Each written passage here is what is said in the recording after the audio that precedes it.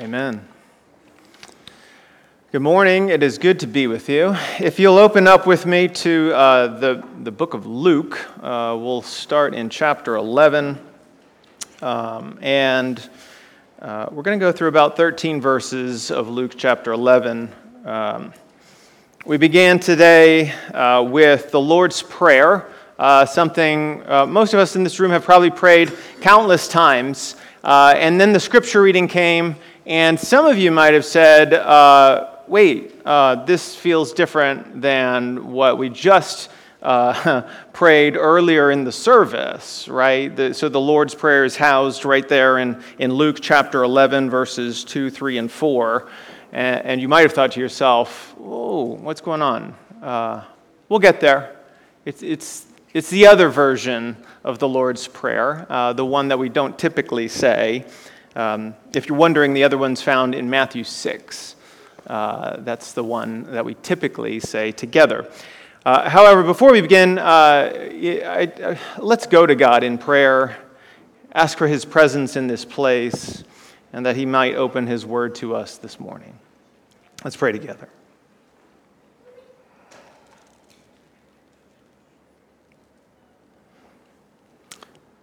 Father God, this morning we ask that you fill our hearts with your presence. That all the stuff that's in there that shouldn't be in there, that you blow your Holy Spirit through it and take out all of the distractions.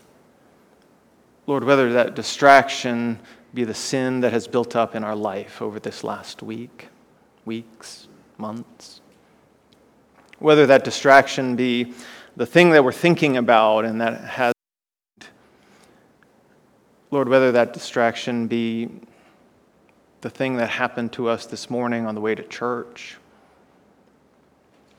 God, may you give us the grace to put all of that aside, that we might stand in your presence this morning and hear a word directly from the lips of Jesus Christ himself.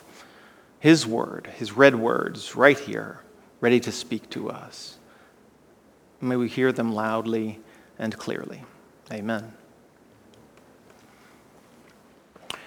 Luke begins this way in chapter 11, and we're going to walk through the passage, and in my estimation, there's really kind of two sides to this passage. There's the first half of it, and the first half of it has to do with Jesus teaching us to pray. It's a remarkable request, and he answers it, and he gives us something very clear, something very practical, very solid. And if you've ever wanted a practical sermon, maybe from me or from Jesus himself, well, here you go. It's right here.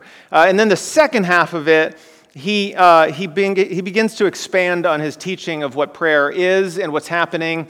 And I think he actually flips the script at this point. And if the first half is dedicated to what you and I are doing, then the second half turns it over and says, well, this is the posture of God himself.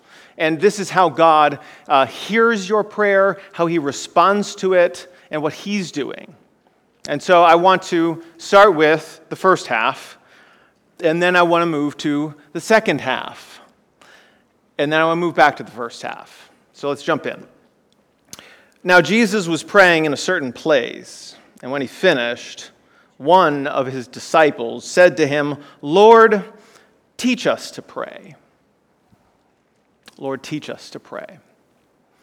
Before we move too quickly into teaching us to pray, especially parents out there, you got to notice something right off the bat. What happens? Jesus apparently is praying so regularly and in front of his disciples and in such a way that maybe they don't quite get it yet, but that they say to themselves, we don't know how to pray. Or we want our master, our rabbi, to teach us what that is like. And so they catch him, right? They catch him praying. And again, parents out there, I would ask, what are the things that your children are catching you doing? Would they ever come to you and say, Dad, Mom, teach me how to pray, right? So at our house, we pray before most meals, and I can remember all three of our kids at some point saying, "I don't know how to pray," and it gives us this opportunity, right? It gives us this opportunity to say, "Well, here's what it can look like, and here's what prayer can be." And so he goes on, and they say, "Lord, teach us to pray as John taught his disciples." If you didn't know it, John the Baptist had his own disciples in the book of John. Some of those disciples even transfer over to Jesus. And he said to them, "When you pray, say." Now, if you read some commentaries, there's debate about, is he giving you a formula? Is he giving you an example? What exactly is Jesus giving us in this moment? And my estimation of it is that the Bible is actually filled with prayers. They're all over the place, especially if you turn to the book of Psalm. Like basically every psalm is in some fashion a prayer. It's David crying out to God and praying something. And these prayers look wildly different one from another. And so I don't know that Jesus is giving us a perfect formula that you must follow every single time. However, what he does give us is remarkable. One, because it's from the Son of God himself. And two, because there are some things in it that perhaps do get lost in the ways we pray typically today. He begins this way. Father, hallowed be your name. You'll notice that right out of the bat, Jesus is teaching us to pray in commands, like telling God, essentially, here's what to do, or at least what we want, what we're hoping for.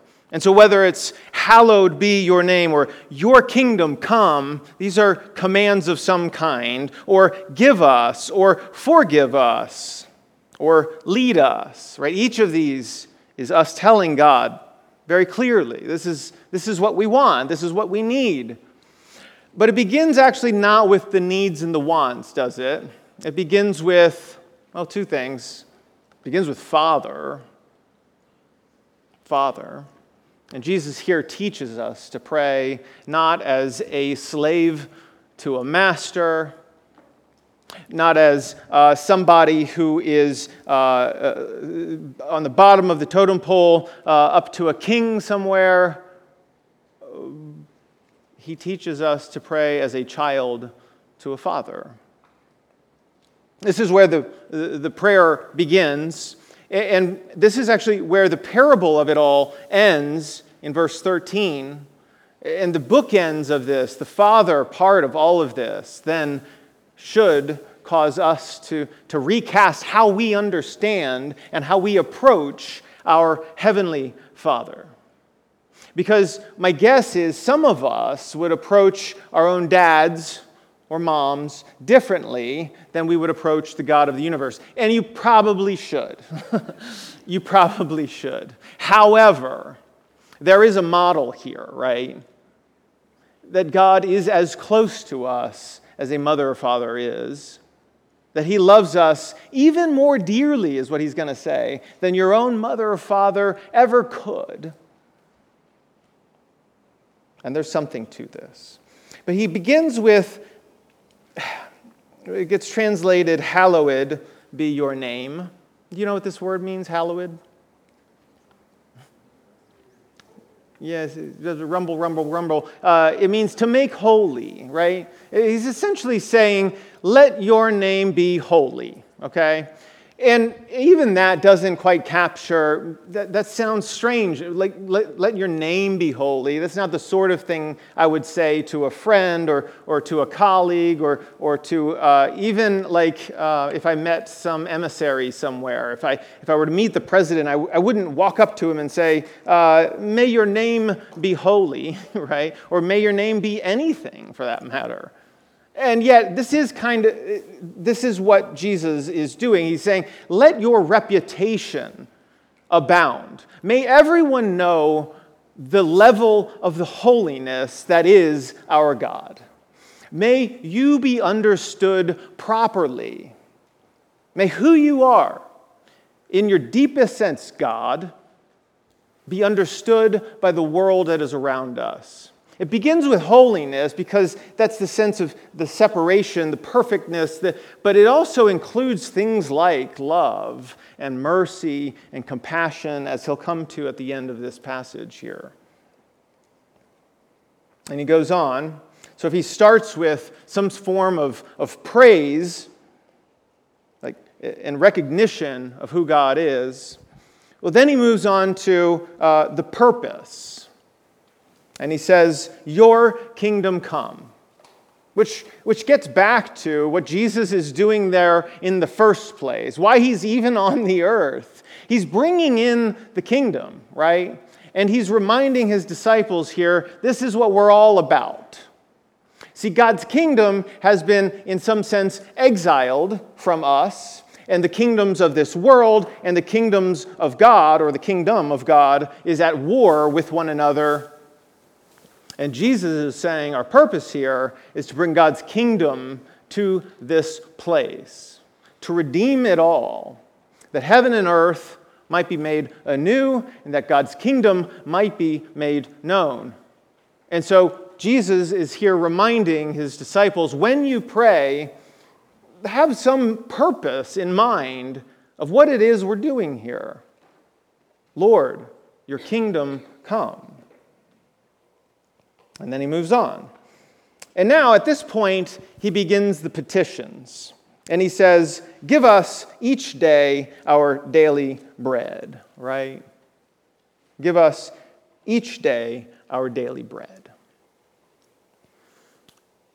The petitions include a different set of kinds of asks from God. This one is clearly like a physical ask, like food.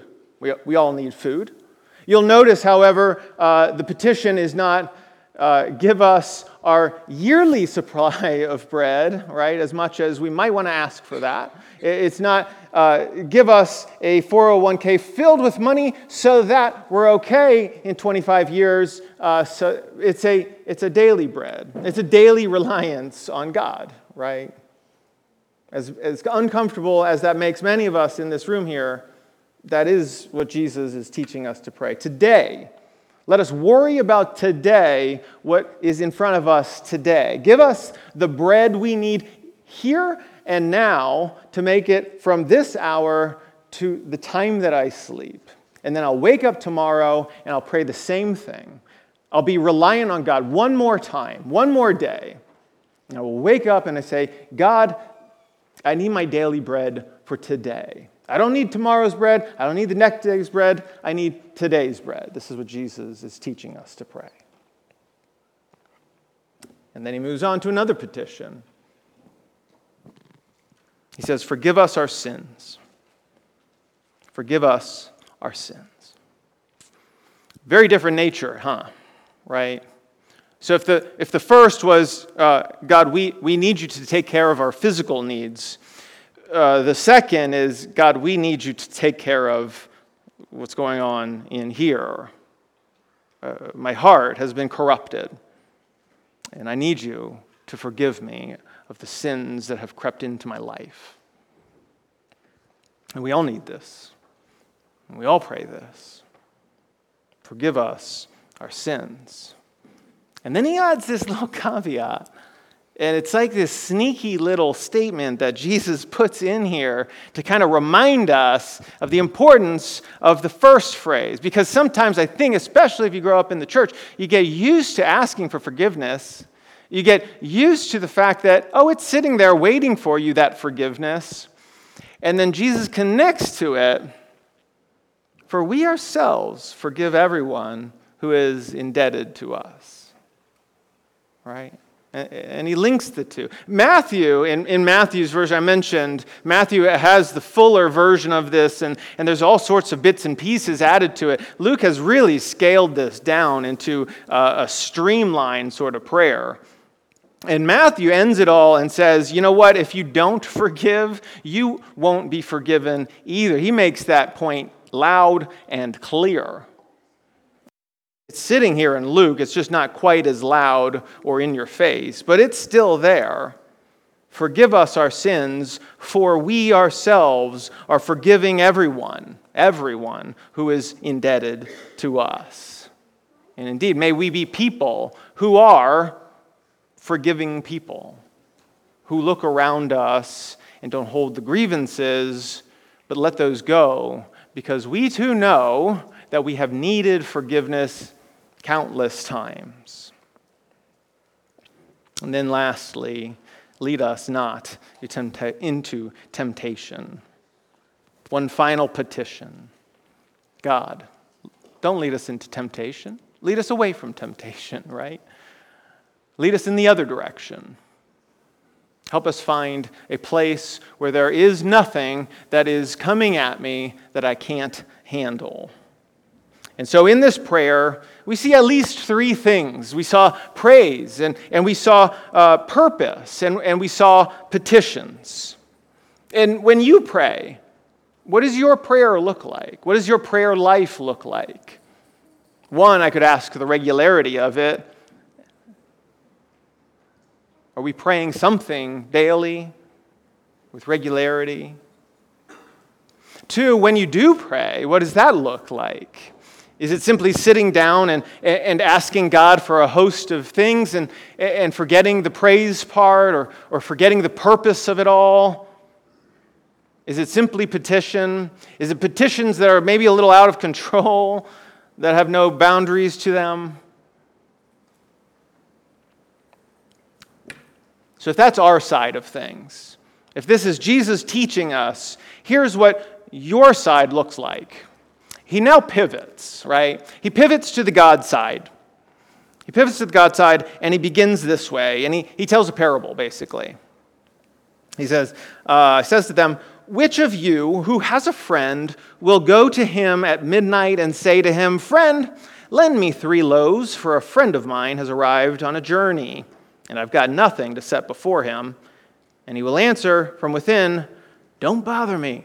The door's shut, and my children are in bed with me. I can't get up and anything.'" Just a little bit of clarity here. This is when I love nothing more than a good, solid, ancient context, right?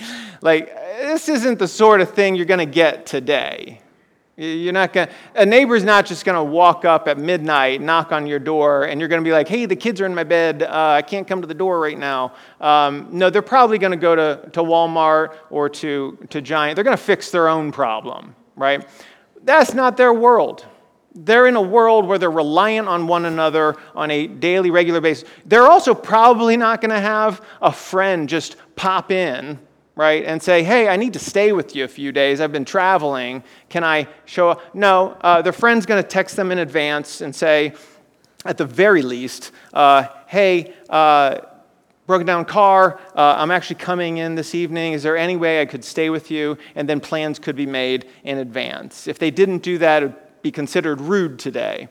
This situation is not rude at all. It's actually the norm, because there are no texting, right? There's no email, there's no phones, there's no way to get the message out well in advance. There's just simply showing up, right? And so you might have a situation, someone shows up at your door, midnight, knocks on your door and says, "Hey, I need a place to stay. And by the way, I've been traveling all day and I haven't had any food." In their context, the very next thing you do is you demonstrate hospitality, right? Hospitality. And you welcome them in. Like, there's all sorts of stories in the Bible. You welcome in the stranger, but you also definitely welcome in your friend. And then you give them something to drink and something to eat and a place to sleep, right? And this is the world they live in. Unfortunately for this person, he didn't have his house ready, and he didn't have the supplies, he didn't have the bread made. He hadn't been to the baker that day, apparently, and so he has to go to his neighbor and knock on his neighbor's door. Now, what the neighbor does here is actually inappropriate. It's rude. because the neighbor knows the rules of hospitality. And the neighbor knows that if my friend needs me because his friend needs him, well, then I better help out. But this neighbor doesn't do that. This neighbor says what?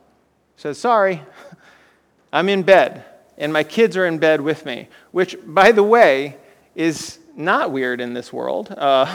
They are all sleeping in the same bedroom. The husband, the wife, the kids, the whole family, they're all in there, and they're all tucked in, and the guy's saying, I don't want to wake everybody up. Right? I don't want to wake everybody up. It's our house is closed up. Go somewhere else.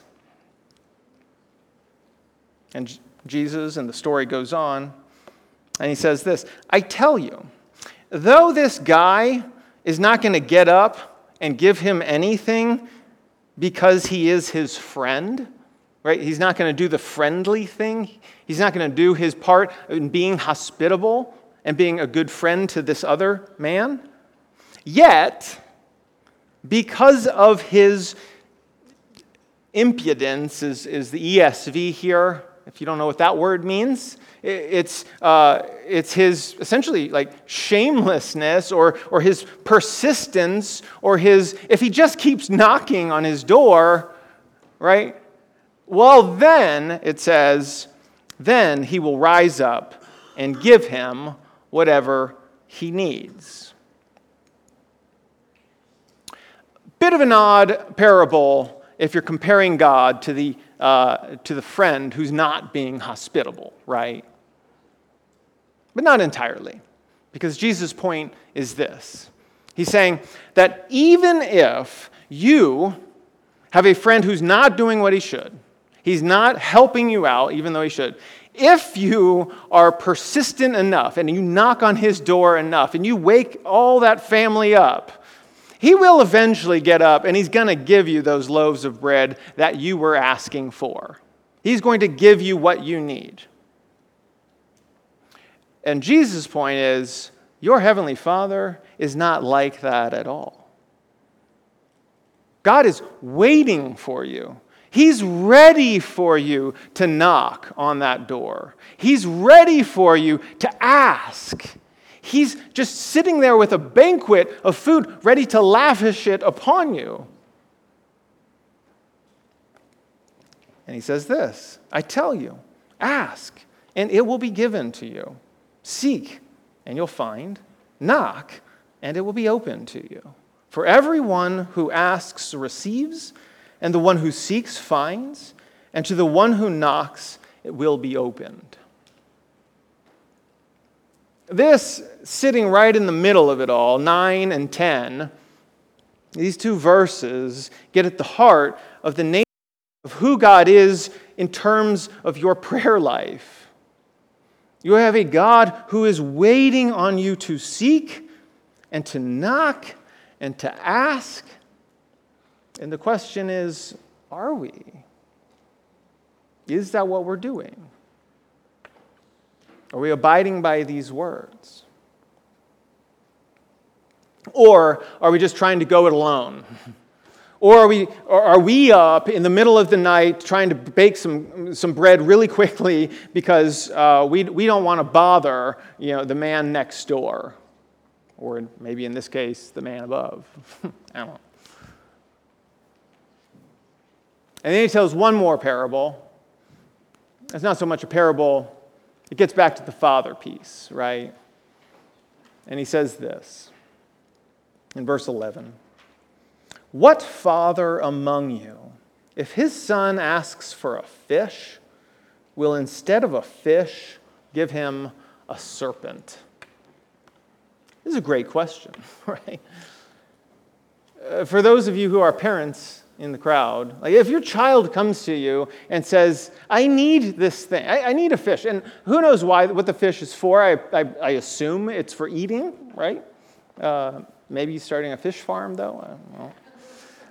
It's probably for eating, right? And instead of giving him the fish, you know what? I'm going to give him a serpent, right? Welcome to the world, son. It's a hard place. No father does that sort of thing. And then he finishes out, he rounds it out. He says, or if he asks for an egg, he gives him a scorpion. And then he says, if this is how you are able to treat your own children, you who are evil, ouch, thanks Jesus, you who do evil things, who do some bad things, who need to pray the prayer, forgive us our sins. If you're capable of giving your children good gifts that they're asking for, he says, how much more then the Heavenly Father? Right? If your father or your mother is capable of giving good gifts to their children, well then how much more does your Heavenly Father want to do this exact thing to you? Jesus invites us deep into the metaphor of God as Father, right? If you thought it was just like some sort of metaphor out there, no, he welcomes you thinking in those terms of, well, how would a father treat a child? What sort of love and compassion and desire to give good gifts? What flows out of the Heavenly Father? But then there's like one little piece here that we shouldn't miss. And in some ways, it drives us to think a little differently about the sorts of things we're praying for. He says, how much more will the Heavenly Father give the Holy Spirit to those who ask Him? Did you catch it? So the ask here isn't just for, a great job or a really nice house somewhere or a cool new car or, I don't know, something lavish. The ask is pretty specific. It's for the Holy Spirit, right? Will the Heavenly Father give the Holy Spirit to those who ask Him?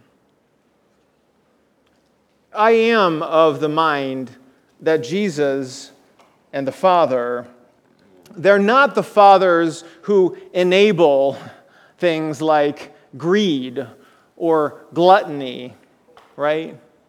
A loving father in this life wouldn't enable greed or gluttony. And so if their child comes to them and says, I need more, I need more, I need more, at some point that father is going to say, yeah, I know you think you need that, right? But sometimes you don't get what you want. You get what you need, right? And someone else has a much better idea of what needs and wants are than maybe you do. And so also, the Heavenly Father, He does not enable your greed or your gluttony or any other sin, just like a loving father shouldn't, but He will meet the needs and He will offer the Holy Spirit at any time and to anyone who so asks.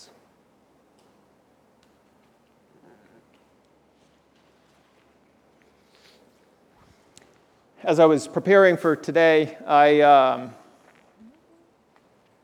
kept looking back at the Matthew passage, right? The Matthew 6 one, the one that we recited earlier in the service. And it's fuller, and it has these other little details that are kind of fun. And yet I kept coming back to Luke, and I loved the simplicity of Luke. I mean, Luke really just... It's like this, and then 1, 2, 3, 4, 5, prayer's done, right? There's a few things, however, in Matthew worth noting. And one of them is that in Matthew, Jesus says, you know what, you don't need to pray long prayers. In fact, those Gentiles, they're the ones who pray the super long prayers in order to get noticed. He says, just keep it simple. And in Matthew 6, verse 8, he specifically says, your Father knows what you need before you ask it. Right? Your Father knows what you need before you ask it. This, of course, sets up a very interesting philosophical debate about the nature of prayer. Why pray at all? If God knows what we need, won't God just give us what we need? Who is prayer for? Is prayer for us convincing God that He needs to give us something? Or, as some have suggested, is prayer actually for us to be convinced that we need something and to reflect on our own situation? I'm actually going to suggest it is worth entertaining the idea that prayer is as much an exercise in changing our own hearts and who we are, and reflecting on who we should be, and petitioning the sorts of things that we should be desiring, and transforming our own spirits, as it is asking God to lavish gifts upon us. So if we think about the Lord's Prayer in this sense, it actually drives us back to it, which is the third and final act in this sermon, is to read this prayer in terms of if we were to say this daily, if we were to mean it daily, or say prayers like this daily, how would it change us? What would it do to us? It would begin like this: Father, your name is holy. Father, your name is holy. And on those days where you're not so sure His name is holy, you're still saying the words, Father, your name is holy. And I know it, and I might not feel it in this moment, but I know it's true because I've lived long enough and I've seen enough of life to know that you are a holy Father. And by adding this to a routine prayer life, in this moment, it's not doing anything to God. I'm not making God more holy by praying this prayer, but I am recentering my own heart in this moment. And I'm saying, God, I need to be the kind of person who recognizes your holiness, that I too might be holy. Your kingdom come. Your kingdom come. On good days, you're right along with that, and you're saying, yes, God, your kingdom come. I want to be there too. I'm ready to lead the charge. Make me a general. And then on other days, you're just kind of like, I don't know. I'm not so sure about this whole thing. If by saying, your kingdom come, does this change God's plans somehow? Does His kingdom come any faster because you pray, your kingdom come? Maybe, but probably not. But you know what it does change? Is your own purpose in your heart. It changes you, that you might desire the kingdom, even on the bad days, definitely on the good days. That your desire for the kingdom and the redemption of the world and the presence of God among all people, well, that is something that begins to change and shape who you are. Give us each day our daily bread. Again, do I need to ask God for my daily bread? Maybe. Maybe He gives me that bread in that moment. Maybe He's just waiting and He's going to give it to you in that moment. But you know what else it does? If you're doing this on a daily basis, it's shaping you to recognize what? That every time you sit down to eat, every moment you sit at that lunch table or that dinner table and you have that plate before you, the first thing you say is, thank God, because this is the daily bread that I prayed for. This is the food that came straight from the hand of God. Maybe the second thing you say is, I worked really hard for this food. But first, you're saying, this is bread that came to me from God's bounty, from His sustenance. And I am reliant on God to get that bread on the table tomorrow and the next day and the next day. And it keeps us in a posture toward God of humility and recognition of where all good gifts come from. For we find, verse 4, forgive us our sins. Good grief. I actually hope that is a daily prayer of yours. Forgive us our sins. Sin's a wily thing. Sometimes it's blindingly obvious and it smacks you across the face. And then sometimes it sneaks up on you. You don't even know it's there until somebody else comes along and points it out to you. And so we regularly need to be the sort of people who are petitioning God, saying, God, forgive us of our sins. Now, does that unlock God's mercy upon us? Does that unlock God's forgiveness upon us? Maybe it does, actually. But you know what it also does? Is if it's a daily practice, it's an open and regular repetition of the fact that I need mercy in this life. I need God's forgiveness in this life. Not just like once a year on the Day of Atonement or something like that. I need it daily. I need God to come in and to forgive me so that I can march forward in His grace. For we ourselves forgive everyone who is indebted to us. As I already said, this is kind of Jesus' little aside here, just reminding us. There's no ask in that, right? It's just an aside. Just like we're asking you, God, well, so also we're delivering to the people who are around us forgiveness, mercy, and grace. And lastly, do not lead us into temptation. It's worth asking, would God ever lead you into temptation? Probably not. Surely not, right? Would I need to ask God, don't lead me into temptation? And Him answer that? I don't want to say an emphatic no, but a probably not is sufficient.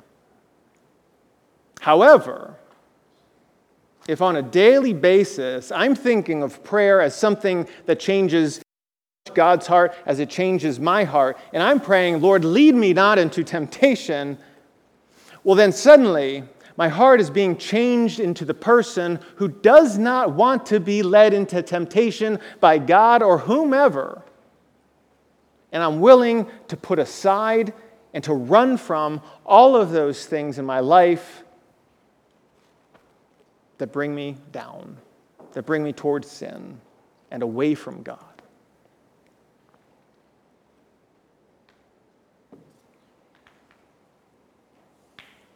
So, to finish up, the question is, in your life, what does your prayer life look like?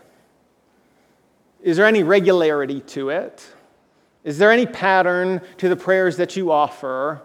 And do you find in your own life that your prayers somehow influence you, affect you, change you, shape your spirituality such that you are indeed increasingly reliant upon God, such that you are saying, God, you are holy, and praising His name more regularly, saying things like, may your kingdom come, and repurposing our own lives in light of His purposes, and petitioning Him toward the things of God, the things that He desires from us, things like reliance on Him for our daily bread, things like forgiveness of our sins of others, and the fleeing from temptation. Is that what your prayer life looks like? If not, there's always time to change. Let's pray right now.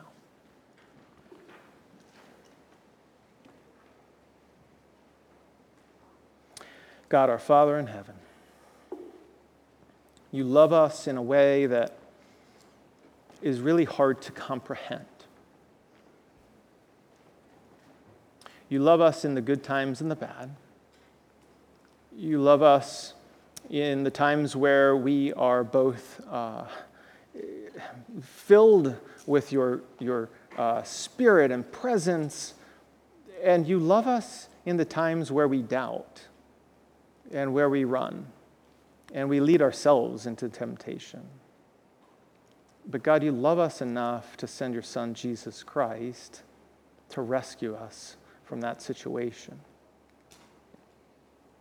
God, may we be people who live into the gospel of Jesus Christ.